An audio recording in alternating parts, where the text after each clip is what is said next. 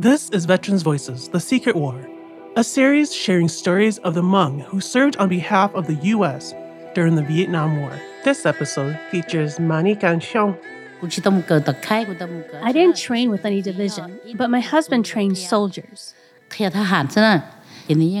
So he taught me how to shoot a gun, shoot artillery and grenades, how to run across the mountains.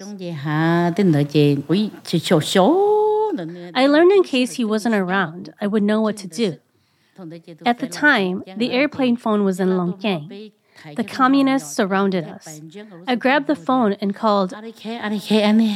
They asked, they need to know your team. I didn't know what that meant, but I knew what I heard before. So I said, then 4 T-28 airplanes came. A message came in. My husband asked who called for the planes. I said I did. He said, okay. The American said to my husband, your wife never trained and doesn't belong to any division, but she acts like a soldier.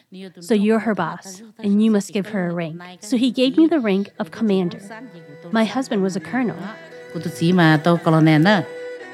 Veterans Voices, The Secret War, is produced by Ampers in partnership with Hmong Museum and In Progress, with support from the Minnesota Arts and Cultural Heritage Fund.